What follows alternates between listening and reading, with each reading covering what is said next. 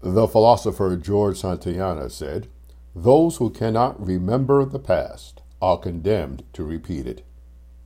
As the nation remains in the midst of the COVID-19 pandemic, the lingering question is, what did we learn from the 18 months long pandemic of 1918, which took the lives of approximately 650,000 Americans? Whether prohibiting large gatherings, social distancing, wearing a mask, economic travail, the issues faced today were faced by America during the 1918 pandemic. Downplaying the disease in 1918, despite scientific calls for social distancing, newspaper editors refused to run articles about large gatherings' danger. As a result, the city of Philadelphia allowed a march to occur which drew thousands of people. 4 weeks later, 12,000 Philadelphians were dead of the flu. Like the president of today, President Wilson downplayed the virus and also contracted the virus. The difference is that President Wilson was concentrating on World War I, while the present president is merely focused on his re-election and image in the public's eyes.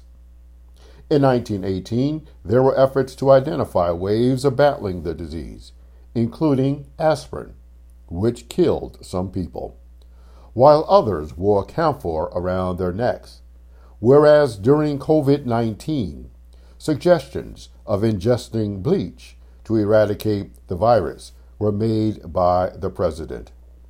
Even naming the virus was an issue, as it was erroneously called the Spanish flu, even though the first known case was in Kansas. While most people complied with mandates to wear a mask in 1918, some people resisted the idea, including the mayor of San Francisco. Some formed an anti-mask league, and a security officer shot one person for refusing to wear a mask. It is interesting to note that in 1918, a campaign was created to connect the wearing of a mask with patriotism.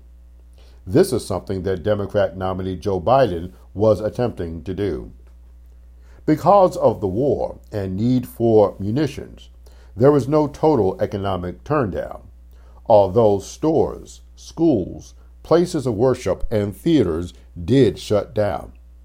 The stock market soared 10% in 19 and 30% in 1919. Many things are the same when you compare the 1918 pandemic to the coronavirus pandemic today. One of the lessons to be learned is the importance of clear-headed leadership. A pandemic, like any national crisis, whether 9/11, Pearl Harbor, the Great Depression, requires leadership to console the people, explain the situation, and lay out a plan that will lead the nation out of its predicament. As former First Lady Michelle Obama said, being president doesn't change who you are. It reveals who you are. Unfortunately, during this pandemic, national leadership is virtually absent.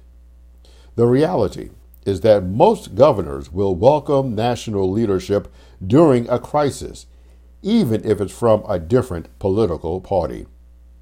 During the aftermath of Hurricane Sandy, which occurred during the 2012 presidential campaign, Republican Governor Chris Christie told the Republican nominee Mitt Romney that he did not want photo ops, but he welcomed President Barack Obama with open arms. His response to Obama concerning the hurricane, "The president has been all over this, and he deserves great credit. He gave me his number at the White House and told me to call him if I needed anything," unquote. Needless to say, GOP officials roundly criticized Christie. Dr. Martin Luther King Jr. said, "We are all caught up in an inescapable network of mutuality." Nonetheless, at the beginning of this pandemic, troubling signs became apparent. In what can be called themism, many people began to address the pandemic as something that did not affect them. Many young people thought that it wouldn't affect them, so they dismissed it. Statements were made about how it did not affect children nor the African American community. This line of thinking continued with only people with pre-existing conditions being affected. This "it doesn't affect me" mentality has led to over 217,000 people dead from COVID-19. This notion that it only affects people different from me is reminiscent of the AIDS pandemic when it was called gay cancer. When it began to seep into the general population, it then caused great concern. One of the most absurd yet overlooked comments was from New York Post columnist Miranda Devine when she told Fox News host Dana Perino, quote, "That's what everybody wants, and I think it's just incredibly selfish of older people or neurotic people who are timid and afraid and won't come out of their basement to confine children and young people to miss out on the most important parts of their lives, on schooling and the prime of youth," unquote.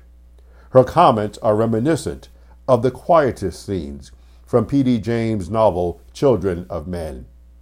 These statements moved the nation further away from the notion of Dr. King's inescapable network of mutuality. A lot is being said about COVID fatigue. The problem is that while people may be tired of hearing about COVID-19, it has not yet petered out in terms of infecting people.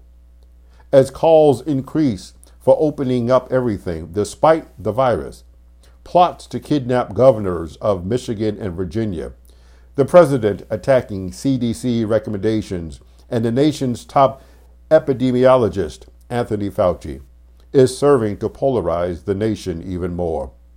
This is on top of the White House considering herd immunity, as suggested by medical advisor Scott Atlas, which would lead to millions of Americans' death. The key to defeating this pandemic is to act according to the John Stuart Mill's Harm Principle, which states, "The only purpose for which power can be rightfully exercised over any member of a civilized community against his will is to prevent harm to others," unquote. The health of the nation is at risk, and leadership is critical in addressing this crisis. It's too early to know the final death toll, as the virus seems to be entering a new surge. But if recent events are any indication, there may be a rough road ahead.